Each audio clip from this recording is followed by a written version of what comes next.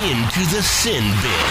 This is Penalty Box Radio. 4-time Best Sports Blog winner. With Justin Bradford. 3-time winner for Best Sports Reporter and Commissioner of the SECHC. And Glenn Blackwell. It's time to talk all things hockey in the Music City. Penalty Box Radio is on Smashville's Best Sports Talk. ESPN 102.5 The Game.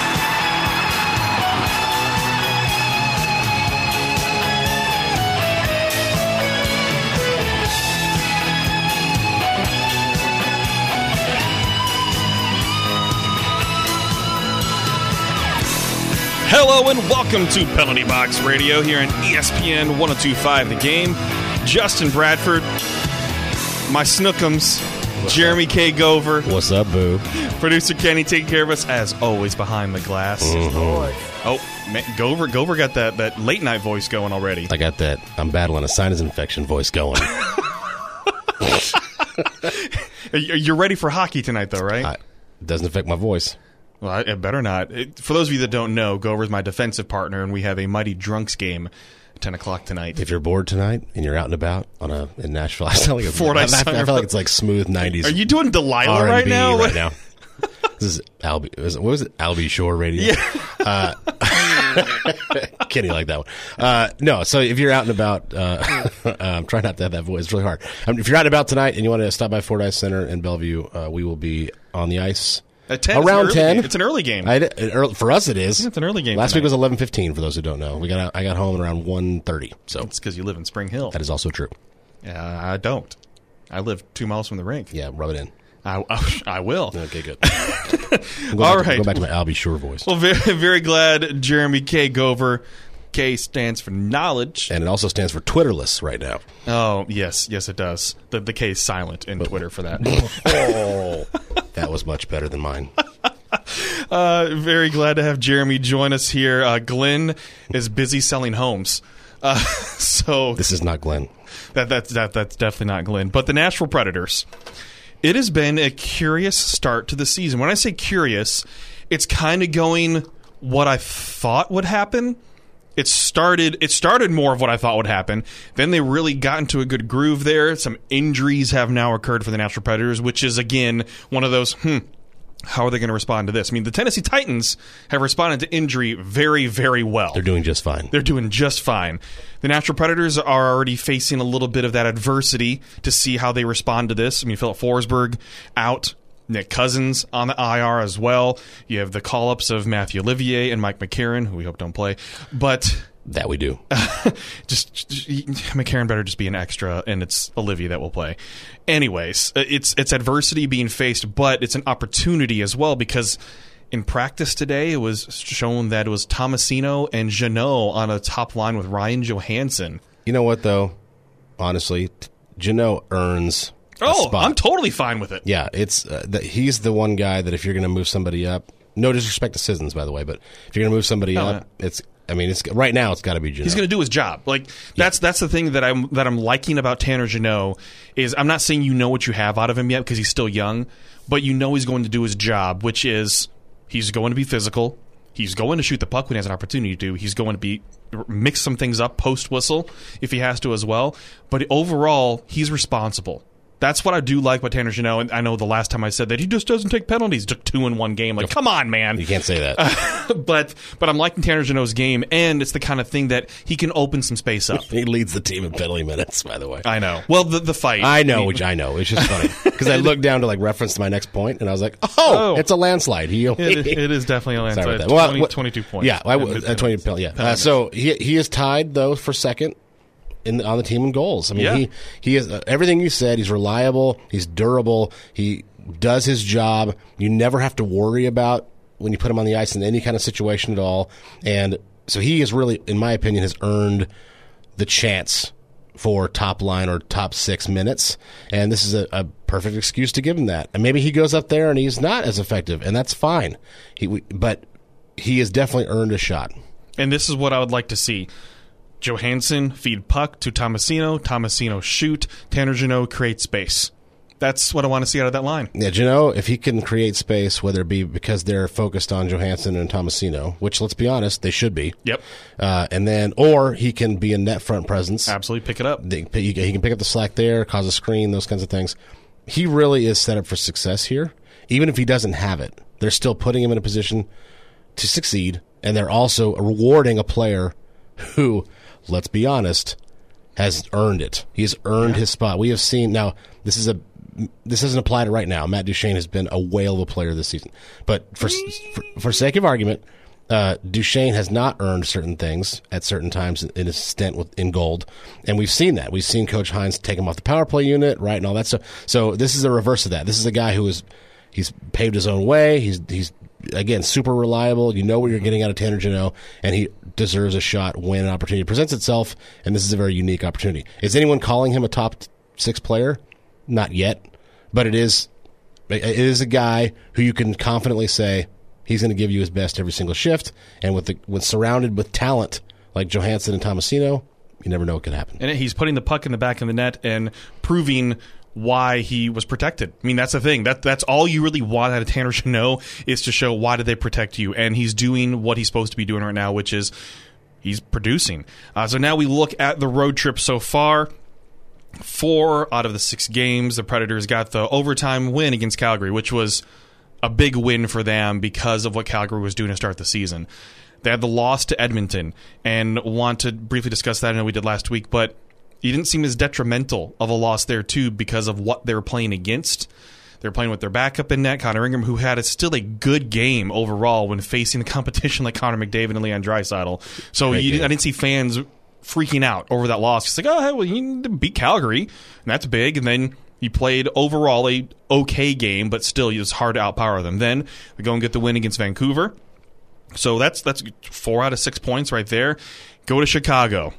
This was the one. So I was there. For those of you who don't know, we had a group from Penalty Box Radio go up to watch that, and also enjoy the Milwaukee Admirals game that they got a win on Saturday, which big thanks to Milwaukee Admirals organization, to Jamie and Charlie for just taking care of the Penalty Box Radio group. The Milwaukee folks are awesome. Just love what they do up there, and they're so fan-friendly. So just make sure, folks, if you ever have an opportunity, take a trip to Milwaukee and go watch an Ads game. They are tremendous up there. They took care of Robbie and I when we went up. We drove up at the last second possible, because we pulled in like right before game time, to see Pekarine's rehabilitation starts in Milwaukee, and they were just so gracious and so great. I can't say enough about them. And so roll into Chicago, who, as we all know, are dealing with a tremendous amount of distractions off the ice, and dealing with things that you've heard us discuss here on the show, and we'll discuss more in the last segment as well, off the ice. But then, as you can hear, Jeremy scratches beard. Sorry. I did not shave before the game tonight. And then they fire their coaching staff. A little visual radio for you. Right before this game. So head coach and assistant coach, Jeremy Colliton, out. And you start to wonder, and most people you can see on Twitter and Facebook going, oh, great. This happens, adversity happens, and the Predators go into face this. You're going to face a Blackhawks team that wants to at least prove themselves. And they went out, and that's what they did. I mean, the Predators played discombobulated for a lot of that game, and that's what Alexander Carrier and Justus Saros said even post-game. It was Saros that even kept them in the game. That could have easily been a 4-1 loss in regulation. He played out of his mind. He played out of his mind in that game, because there were times where the Predators were just completely on their heels for minutes and minutes straight during that game. And you could see the Blackhawks playing a lot more for pride. You had a bench boss back there that at least was familiar with the organization, promoted from within, unlike the situation when John Hines came in and it was like, hey, I'm John, go play, let's see what you have. That was really weird. That was a whooping, too. Mikael Granlund celebrated with a goal that night. Yeah. So that was a unique game, and a loss in overtime. You still get a point. It's against a division rival. You still get a point, and you finish the road trip. You're about to finish the road trip with a positive light, at least. You still have 2 more games against other division rivals in back-to-backs. I really dislike Olympic years when it comes to all these back-to-backs. It's just compressing the schedule. You won't care about that when the Olympics start, I promise. I'll be on my honeymoon. Okay. You really won't care then. Let me rephrase that. I won't care. I know when the Olympics start. I know. Yeah, the Olympics hockey will be great, but what it does to the NHL. Think about it. Before I get back on track, this will be. I'm in here, baby. It's tangent time. This will be 3 straight years of a non-normal schedule for the NHL. because the 2020 season ended, restarted. 2021 abbreviated, and this one weird because of the Olympic break, so you have to compress it. That's 3 straight years without a quote-unquote normal schedule. I can't wait for 2023. Can you not? Can you not? I actually can, actually. But the loss to Chicago, I would not label that as concerning. It was a trap game. I wouldn't go that far. I feel like it kind of was, because we asked. I mean, it was me and Brooks down there, right, and asked, like, what was the preparation? Were you aware of what Chicago was going to bring? Like, yeah, we thought they were going to bring their A game, and we knew they were going to do that. So they knew, but a lot of times on the ice, compared to what we've seen in other games, the team was not clicking as well, and it was chaos a lot in the third period too, even for both sides. That's what I'm saying, but I wouldn't call it a symptom of a trap game. For me, Chicago came out, again, as you said, to prove themselves. Nashville was about to come home, okay? And they've had a successful road trip to that point. They'd beaten some good teams. They'd hung in with some other ones. And I just thought, it just wasn't their night. Saros stood on his head. He had 30 saves. It seemed like 25 of them were like Vezina Trophy real caliber. It probably wasn't that many, but it seemed like that many. But again, the Predators of their last 7 games, quick math, 7 games, have gotten points in 6 of them and have won 5 of them. Yeah. That's pretty legit. And so if they can keep that going into the last 2 games of the technical road trip, because I know they're home, and then they, but right. I think they're in pretty good shape. Again, it's all about testing the adversity of Forsberg being out and what they can do with that. And then Jeannot getting his shot up at the top 6. And then, how does that work out? How long does that last? Is it a shift? Is it a period? Is it the 2, 3, 4 games? I mean, it's all interesting to see. But Saros playing so well really is the key to the Predators' success right now, even though there's been a glutton of offense recently and better play all around. But I will say that we might see David Rittich in net, and if we do that, that's going to be another true test. How does the team perform in front of him? Do they tighten up? Is he ready for prime time? Because he hasn't played really meaningful hockey in a long time, and when he was going to get his shot, Connor Ingram ended up getting it because he was on the COVID list. So he's now back, so we'll see. By the way, it's David Rittich. I was guessing 50-50 because somebody corrected me before the season. I was like, okay, I'm going to commit that to memory. But in doing that, I switched and you messed it up. No, but I won't now. This is that you just... Yep. All right, yep. Up next, let's talk Dallas Stars. The Predators are taking on tomorrow night. We have Saad Yousuf with The Athletic coming up next here on Penalty Box Radio, ESPN 102.5 The Game.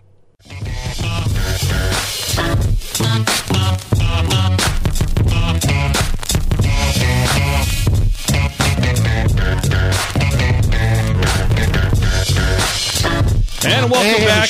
Let this play out. Don't ruin this one. Let it breathe. Let it breathe. Thank you. I'm way better than Poor. Come on. Oh, I'm sorry. I love you, Poor. Welcome back to Penalty Box Radio, ESPN 102.5 The Game. Justin Bradford, Jeremy K. Gover, producer Kenny, taking care of us. You made me go.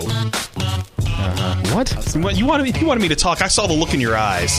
Well, I mean, eventually we can't. Jeez. All right. This is not an instrumental station. We can't just let the song go 20 minutes. All right. Well, up next, let's talk Dallas Stars. We have Saad Yousuf from The Athletic joining us. We had him on last year. Really great stuff. Does a great job covering the Dallas Stars. Great in-depth coverage on theathletic.com. Saad, welcome back to the show. Good to have you. Good to be on, guys. Appreciate it. Yeah, so it's curious looking at the start of for the season for the Dallas Stars. It's almost similar to the Predators that you're seeing a little bit of what could happen, then a little bit of a losing streak, had some rough patches, some overtimes as well. I know expectations have got to be a little high just given the talent on this roster right now. What do you kind of look at 1/8 of the way into the season now for the Dallas Stars and who they are and who they're trying to identify themselves as? Yeah, well, they really haven't played to their identity much at all, except for a couple of games. I would say, there was the win they had against the Penguins, and maybe every now and then they play to their identity. But really, it's been a disappointing season so far, and I think nothing really screams that home more than the fact that they are the only team in the NHL without a regulation win to this point this season. So, when you're keeping that kind of company, and before that it was just them in Arizona, that's certainly not the company that you want to be keeping. But, I think a lot of it has to just start with their defense, and that's been pretty leaky. They've been spending way too much time in their own zone, and that's, when the Dallas Stars especially in this era, are not scoring goals, that's not really much of an alarm or anything. It's kind of what they do. I mean, they score timely goals, they score every now and then and try to just get by. But when the defense is struggling, that's when there's a real issue. And right now they're having trouble they're having trouble avoiding penalties. They're having trouble, preventing the puck from going in their own net. And then their offensive issues kind of get spotlighted even more because they're losing games because of that. Yeah, and you've even written about the lack of discipline for the Stars as well, and the penalty kill being a little bit doomy with them against the Canucks as well, too. But before we even get to that, just one of the thing of interest, obviously, because of Nashville with Ryan Suter, and that was one of those things in the offseason and him getting bought out and then going down to Dallas as well. What's it been like with Ryan Suter there? What has he added, or what would you think would the expectations be if there's anything more that the Dallas Stars want out of him and what he's been contributing so far? Yeah, I mean, there's definitely higher expectations than what he's been able to do so far, and it's kind of hard to really, put a blanket judgment on him right now because throughout the entire training camp, the plan all along was to play him with John Klingberg.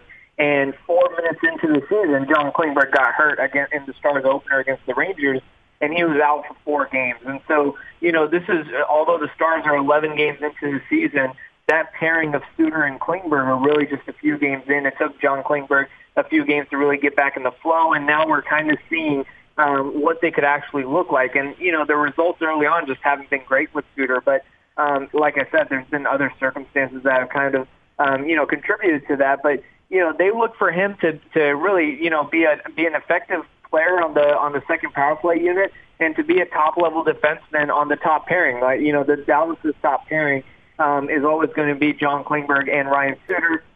And then they really don't have one top pairing. They have 2 with then Miro Heiskanen and now Thomas Harley. But, they need Ryan Suter to be that impact player with John Klingberg, play a more defensive game that allows John Klingberg to really, show his offensive prowess. And I think a lot of that has kind of been a struggle for Suter. And the other thing there is John Klingberg is a unique defenseman. So when he's out for a while, Suter has to adjust his game from what he was looking forward to when he's playing with anybody else. And he's also someone who's really, he likes to stick on that left side. And so the Stars have a plethora of left-handed defensemen, whereas Klingberg is the righty. And so when he was out, that really took a toll on Suter's game as well. So all of that to say, I think it's a little too early right now to place just on Suter, but the results haven't been where he or the team wants so far.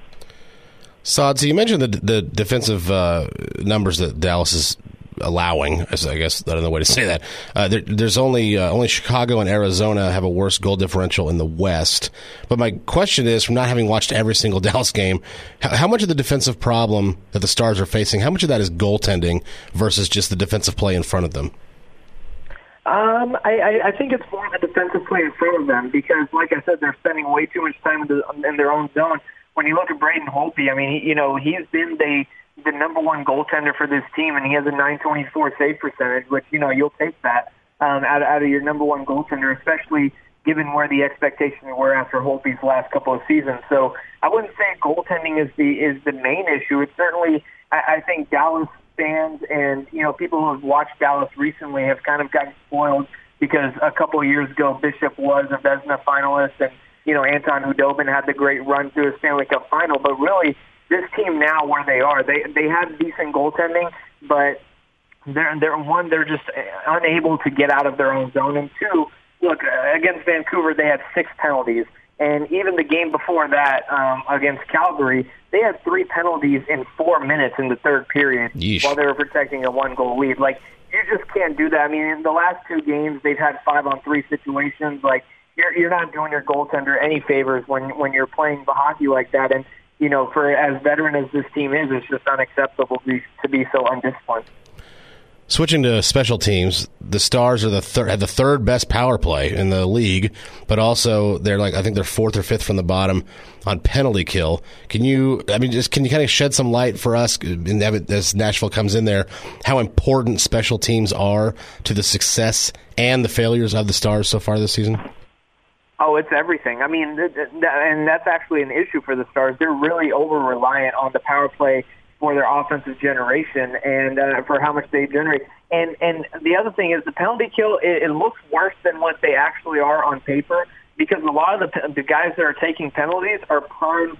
They are the penalty killers. So, you saw last game when they took 6 penalties, Miro Heiskanen, who's one of their top penalty killers, he went to the box with the first penalty, and Vancouver scored 6 seconds into that power play. Same thing, Radek Fox, penalty killer, took a penalty. Luke Glendening, all these guys that are supposed to be out there, so when they're already on a man disadvantage, it's really a double whammy, because the guys that are supposed to be out there killing penalties are sitting in the box. And then when you look at the power play, this power play should be one of the top in the NHL. I mean, when you have John Klingberg and then the line of Hintz, Robertson, Pavelski, and Radulov there on the top unit, that should be an elite unit. They've been doing, I would say they've actually underperformed a little bit, but they're playing better now. And then the second unit is also pretty stellar. So the power play, it's not really surprising how well it's been. The penalty kill is probably not as bad as it looks, but it's just the guys that are getting the penalties are really hurting that cause as well. Again, Saad Yousuf with The Athletic joining us talking Dallas Stars. And before I have to let you go, Saad, looking at pressure on who the pressure is on for this Dallas Stars team, and you have great young players in terms of Miro Heiskanen and Jason Robertson, and then you have plenty of veterans too that are still producing. Is there more pressure on the veterans, or would you say on some of these young guys to perform? Like, obviously, there's plenty of pressure on Heiskanen with what he's able to do. And then Jason Robertson, obviously, following his tremendous rookie season as well. Is it equal amounts of pressure or more pressure on these young guys? What are the expectations for a lot of these young players to help carry this team? I think real pressure, real expectations is kind of on the young guys, and it's kind of sad to say that a lot of the older guys that have the big contracts, I think fans and just people in general have accepted that, look, Jamie Benn is not going to be that kind of a scorer. Tyler Seguin is not going to be that lethal scorer that he once was, and so the pressure of money and contract is certainly on those older guys because they carry those contracts. But when you're looking at which guys have pressure to perform, I do think it's the younger guys, and that's actually one of the things that's been hurting the Stars as well. Is their best player, their best overall forward. I would say their best player overall is Miro Heiskanen, and he's played up to every bit of expectations this season. But their best forward overall is definitely Roope Hintz, and he has been just there has been just so much bad luck with his game. He's generated so many chances, so many great scoring opportunities, but hasn't been able to find the back of the net. So, it's those guys, Roope Hintz, the Jason Robertsons of the world, Thomas Harley, now that he's on the second pairing with Heiskanen. I mean, he's just a rookie, but, there's pressure there for him to perform as well. And so, I do think the pressure to perform is on the younger guys. The older guys, it's just, they just can't be terrible. And that's kind of the bar of where things are in Dallas right now. I mean, I know the Predators were at that point as well. Just don't be terrible. Maybe give the young guys some experience and let it roll and see what happens. Such a wonderful thing for the fans to say. Yeah, just don't be terrible. Just don't be terrible. Well, Saad, as always, we really appreciate your insight, man, and thank you so much again for joining us. Yeah, no problem. Thanks for having me, guys. All right, folks, Saad Yousuf from The Athletic covering the Dallas Stars. Seriously, really great information on the Dallas Stars there. So make sure, sign up for The Athletic and get that information, especially if you're trying to do some scouting on the opposition that the Predators are going to play against. One of the best in the league. Yes. Best writers. He's tremendous. Absolutely tremendous information. Okay, up next, Craig Morgan of Phoenix Sports will join us to talk about the Arizona Coyotes, and I might throw in a question about Arizona State as well, because some college hockey as well. All right, let's go on with future opponents for the Predators. Up next, Penalty Box Radio, ESPN 102.5 The Game.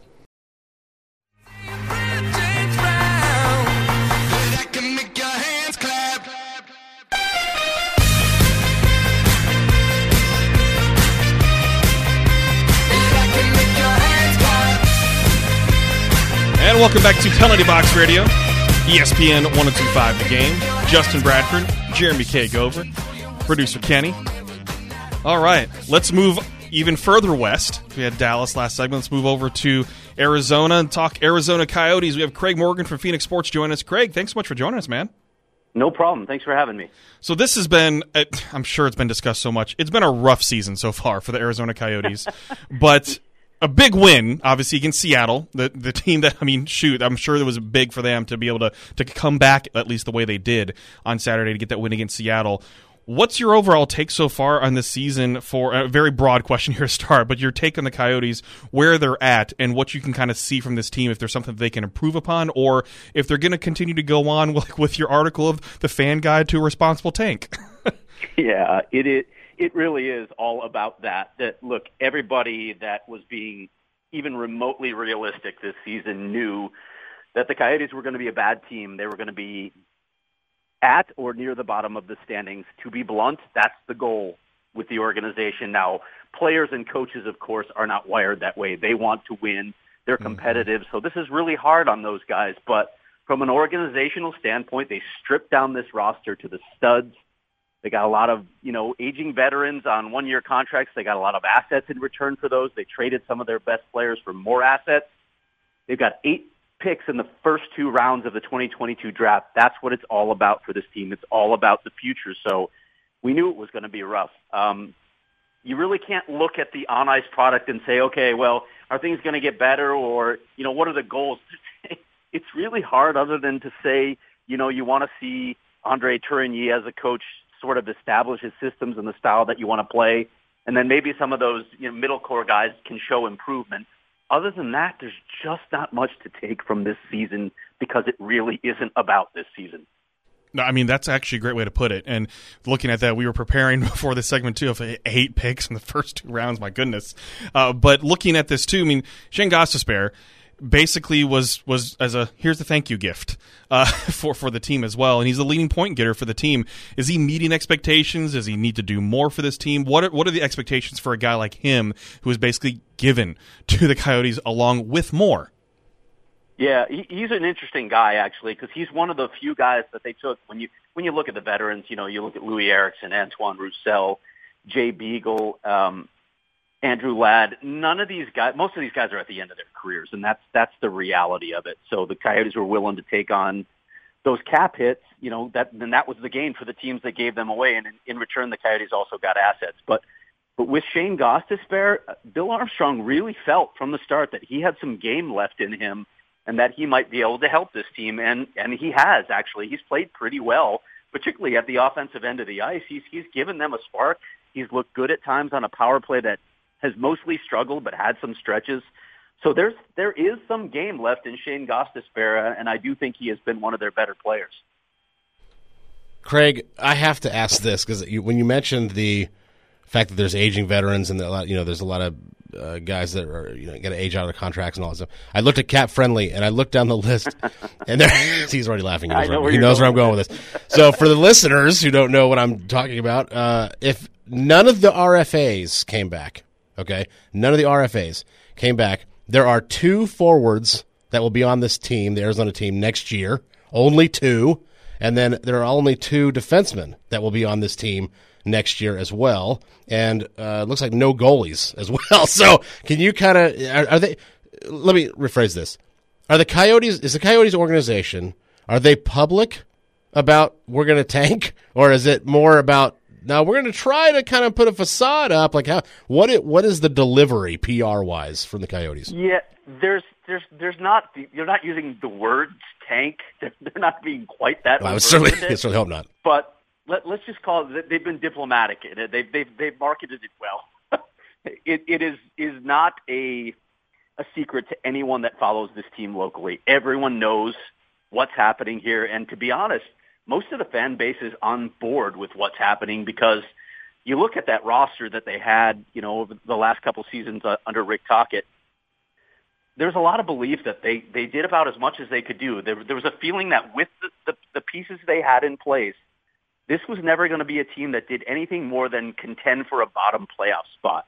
And that's not why you play the game. Obviously, you want to win cups. You want to at least make deep playoff runs, and there just wasn't a belief that they were ever going to get there. And I think it was a realistic belief when you did a realistic assessment of the roster. The Coyotes have had rebuilds in the past. The problem has been is they've changed course midstream. They haven't stuck with it. And it's a really hard thing to do when you're playing in a non-traditional market where you're trying to attract fans, trying to make revenue. And, oh, by the way, you're also playing in an awful location that doesn't help you financially at all. Ownership groups tend to get a little antsy. And so you see, these plans change course midstream. And what happened because of that is you make mistakes. You have to stick with this process for long enough to make sure not only that you get some key pieces high in the draft, but then you surround them with depth. We've seen a lot of teams make those sorts of mistakes. Look at Edmonton. I mean, until this season, it's amazing to me that Connor McDavid has been out of the first round once in his entire career, and that all had to do with depth. Edmonton made some mistakes. When the Coyotes did that in the past, they don't want to do it now. We will see if they stay true to their convictions. This is really what Bill Armstrong wants to do. It's not a one-year process here, guy. He's going to be probably doing a lot of similar things next offseason because you mentioned how few guys are under contract. They're probably going to be looking at taking on more contracts that teams are looking to shed, trying to get some more assets, and then, over 2-3 years, maybe you are able to draft and develop enough players that you could start to see some light at the end of the tunnel. I think I'm going to try out for the Coyotes next year, Bradford. Do it. Okay. There's a lot of spots open. Oh, man. I might be able to get a league minimum contract. So be a warm body out there. So, Craig, what you just said is very enlightening in the sense that it makes me wonder the psychology of some of the players, right? So Clayton Keller is a 23-year-old guy, assuming no life, risking injury. He's going to be around for a long, long time. But there's other guys like Kessel. Now, I know some of these guys have won Stanley Cups, but Kessel, Eriksson, these guys are older guys that now have to go through this. Jay Beagle, they have to go through this knowing that the organization isn't, quote unquote, trying to win. How is that sitting in the locker room with those guys? Yeah. And look, I look at a guy like Phil Kessel, as long as you brought him up, it's no secret that Phil Kessel wants out. He's had his agent talk to the Coyotes. He wants to play for a team that's at least contending for a playoff spot, and that's understandable. And the Coyotes are trying to trade him. Quite frankly, they're just not a decent offer for Phil Kessel right now, so he may have to wait until the trade deadline. As far as those other guys you mentioned, I mean, yeah, it's a tough situation, but at least those guys are on one-year deals for the most part. The guys that I think about the most are the guys like you mentioned, Clayton Keller or Jacob Chychrun, or Nick Schmaltz. Clayton Keller and Nick Schmaltz have contracts that are tough to move. Jacob Chychrun is off to just a really rough start after being, in my mind, one of the top contenders for the Norris Trophy last year. What are those guys thinking when you're looking down the road and you say, okay, it's not just 1 year, it's 2 or 3 years. These guys are giving up years of their prime playing for a team that they know is not going to be competitive, and NHL careers are finite. That's a really tough thing to have to fight through, to know that you don't have a chance for some key years of the prime of your career. So before we have to close, 2 more questions for you. The first one, there's a Nashville connection, weirdly enough, with the Coyotes. And Karel Vejmelka, drafted by the Predators, never signed, was playing over in Europe in the Czech leagues, and all of a sudden here he comes over and has played 10 NHL games after not playing in North America and actually not looking awful either as well. What's the impression been of him and kind of finding him as a guy that was drafted and never signed and stayed in Europe and now all of a sudden has been able to contribute to the organization, especially Carter Hutton undergoing injury like that? Yeah, they're really happy with Vejmelka. It was one of their scouts, actually, Teal Fowler, who was over in the Czech Republic and saw him and just basically radioed it back to Brian Decourt, who was the head of goaltending at the time. And everybody just started watching video of him. They fell in love with him. They created this video package for Armstrong to watch.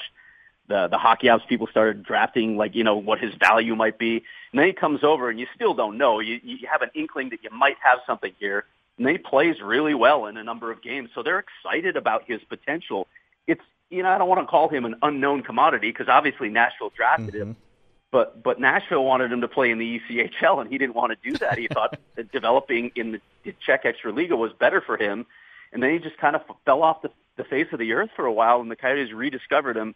We'll see.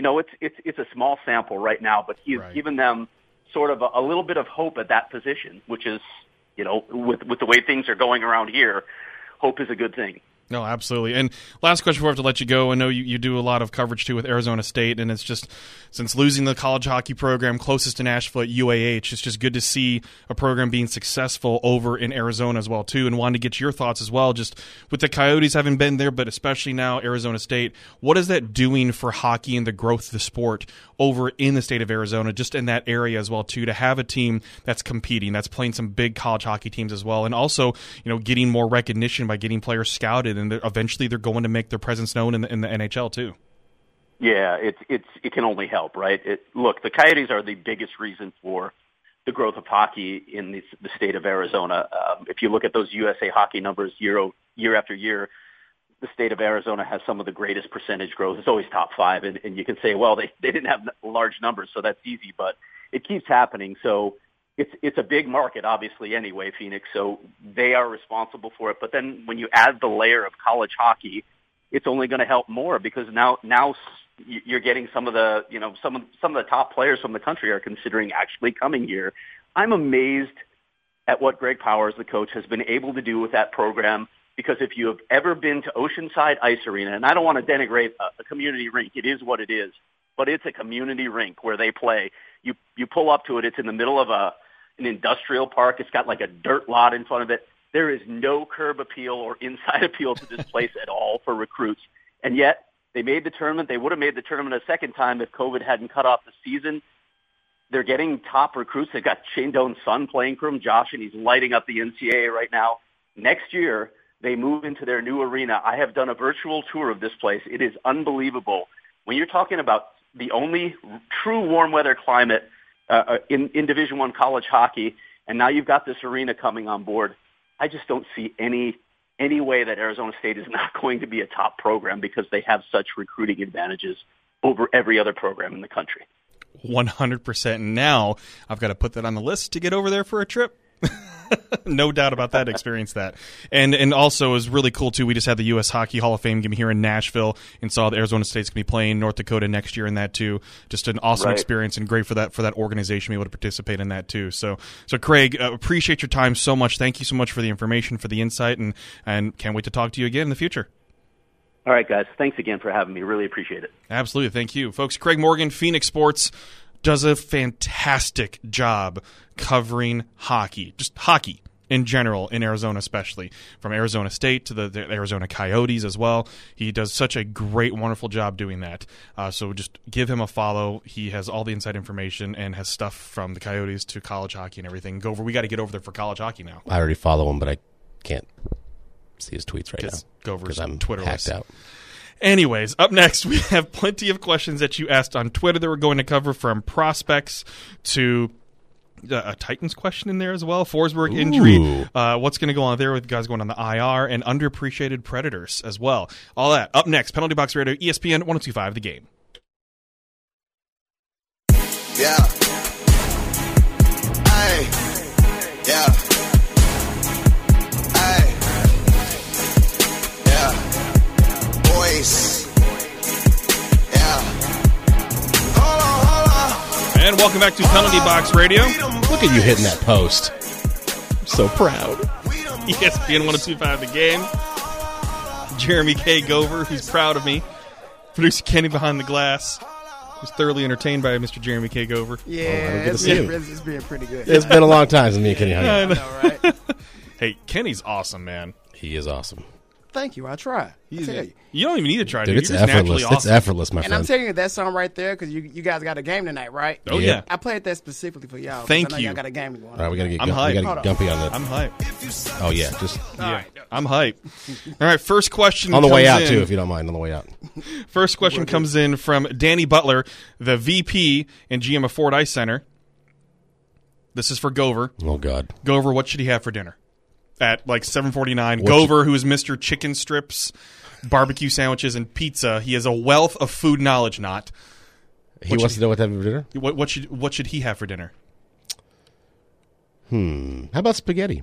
Spaghetti. Oh, I'm kind of going off the board a little not bit. Not SpaghettiOs, but just spaghetti. No, SpaghettiOs. Come on. Oh, don't come on me. don't go. No, you're not gonna do it when it comes to food. Please excuse me while I finish my grilled cheese. Okay, so spaghetti. There you go, Danny. Get that done and share, please. Okay, first question comes up from Nick. What is the ceiling for the Preds' young Russian prospects in Trenin and Afanasyev? Will Askarov ever play a meaningful NHL game? Well, yes, I believe Askarov will definitely play a meaningful NHL game. It's going to be a couple years from now, but he's definitely going to play a meaningful NHL game. Hold on, I'm holding on. In terms of Trenin, I still don't see him in terms of capping out anything higher than a third-line player, which is totally okay. Afanasyev, I see him as a very solid potential second-line player, a power forward, a true power forward is what Igor Afanasyev could be, who we had on the show last week. Highly recommend you go listen to that interview because he is awesome. Is it my turn now? It's your turn now. Okay, here's what I want to address. First of all, Bradford, I agree with everything you just said. Okay, great. But I do want to address the Askarov thing. Okay. I tweeted out, back when I had a Twitter account. Just remember, we have a time limit here. Yeah, no, I tweeted out the whole plan that I believe the Predators are going for. So it would be Riddick this year. It would be Ingram backing up Saros next year because he would have proven himself in Milwaukee. And then Ingram probably one more year as the backup. And then Askarov would then come over and be the backup / hybrid starter, whatever, in that fourth year. That gives Askarov a chance to go in the KHL and dominate like he should. It helps him play out his contract over in Russia. He comes over, and then that gives the Predators options. They can either trade Saros at that point for some assets, or if Saros is the guy, the guy, no question about it, then all of a sudden Askarov becomes available, and they trade him for a ton of assets. So that was the plan that I mapped out. Was I think Askarov will be here in 23, 24. That's my guess. Okay, that's fair. This one comes from Johnny. Is there any sort of health advice you could suggest Preds fans exercise to help them deal with Ben Harper's consistent presence in the Preds lineup? Tums. I don't have an answer to that. Just Tums. Let's see here. Let's go to Austin. Is Forsberg gone by the deadline, or should the Preds re-sign him? Gover? Both. They should resign him for sure. But if he does not like the way that the team is going, I can totally see him saying, I'm going to hit the open market and see what's going on. If that's the case, Poile has to trade him. He cannot do this. I'm going to hold on to a slight possibility to go far in the playoffs with Philip Forsberg. Because let's admit it, okay? There's no question about it. If Forsberg's on your team, you have a better chance of winning in the playoffs than if he's not. But you cannot let a Ryan Suter situation happen again. No. And Mikael Granlund, twice. He hung on to him, didn't trade him. He got real lucky. That's not going to happen again. No, it won't. So if Forsberg has shown no interest in returning or is even playing his cards close to the vest, I'm not going to tell you what I'm going to do. You have to trade him at the deadline. You have to. I agree. I agree with all that. Okay. This one comes from House Cats, one of my favorites out there. Most underappreciated Predator so far this season. I'm going to let you go first. You're going to let me go? No, I'm the host. Okay, all right. You go first. Fine. Just pulled his host card on me. I have the Albie Shore voice, okay? So, okay. All right, that's dumb. You're delaying That was right funnier than I thought it was going to be. So, Tommy Novak is my answer. I think he's stepped up and he's played extremely well in what seemed to be kind of a, hey, come up and help us for a game or two and then go back to Milwaukee. Next thing you know, he's one of the most consistent players on the ice. Maybe not scoring necessarily, because 3 of his points came in one game. But I just mean overall, you haven't noticed him out of place. He has brought something to the table, and he's forced his name to stay in the lineup. So I would say Tommy Novak because nobody mentions him. That is an excellent, excellent choice, too. And the good thing with Novak is that in the role that he's playing, if you're not saying his name, that's often a good thing. Just like in a third pairing defense. Exactly my point. You know, if you're not saying his name, that means he's not making big mistakes out there. He's just playing his role. And Novak is doing a fantastic job with that. I'm going to go with, for right now, Colton Sissons. Okay. Because he's doing his job. He's winning 56.91% of his faceoffs as well. He has 5 points already, too. But he is kind of stuck in an area to where he's going to be. And you know he's going to be. He's on that long contract now as well. He's just playing his role out. Not going to be flashy. Not going to make any of those big things like that. So when I see underappreciated, because we're always appreciating Roman Josi, we see what Matt Duchene's doing right now. Ryan Johansson has started off the season well. Forsberg is injured. Tanner Jeannot is definitely getting the respect that he deserves out there. And so I look there, and Colton Sissons is up there. I would also add to that if he has not proved to you that he's a team-first guy, then you need to check something, because this guy scored a hat trick in the most important game of his life, which is the Western Conference Finals, to go to the Stanley Cup Final, proving he can do that. Any lesser of a person would have been like, no, I deserve a shot at the top 6. Instead, he's centering the bottom line and doing it so well that it's become an identity of the club. Yeah. So I would completely agree with that. I'm still going to stick with Novak, but that's a great answer. Before we have to go, going to continue to put the pressure on the league, on the NHL, on the Blackhawks. Folks, it's still not good enough. What came out recently is that the NHL's informed a lawyer for John Doe 2 that the league will not cover costs of counseling or therapy for him and his family. They're putting the onus on the Blackhawks to do that. Got to be better. You got to put the pressure on the league, and you cannot let any talk of this die, folks. You cannot let talk. Put the pressure on. Keep the pressure on the league. Keep the pressure on the NHL in general. Keep the pressure on the clubs. Because remember who the bosses are, Gary Bettman? It's the owners of the clubs. They have a say. So it's not just Gary Bettman. It's the people that are running these organizations that are trying to cover things up. They're trying to not let things happen the way they should. They're not letting due process happen. You see the stuff that came out with the Anaheim Ducks and what the investigation is going to go on there. Keep the pressure up. Hockey culture's got to change. It's got to change because we're seeing way too much of this BS happen. And things are not changing as well. You got to keep the pressure up. Keep talking about the situations here. What Commissioner Gary Bettman, what's coming out of his mouth, is 100% not good enough. We have got to keep the pressure up on him. It is not good enough. They don't belong in these positions. If they're not going to do things that are going to help people, help the sport of hockey grow, and we've got to go. I agree with everything you just said. Thank you, sir. Thanks so much to producer Kenny, for Jeremy K. Gover. K stands for knowledge. And Twitterless. And Twitterless. This is Justin B. Bradford. Thanks so much for listening to Penalty Box Radio here on ESPN 102.5 The Game.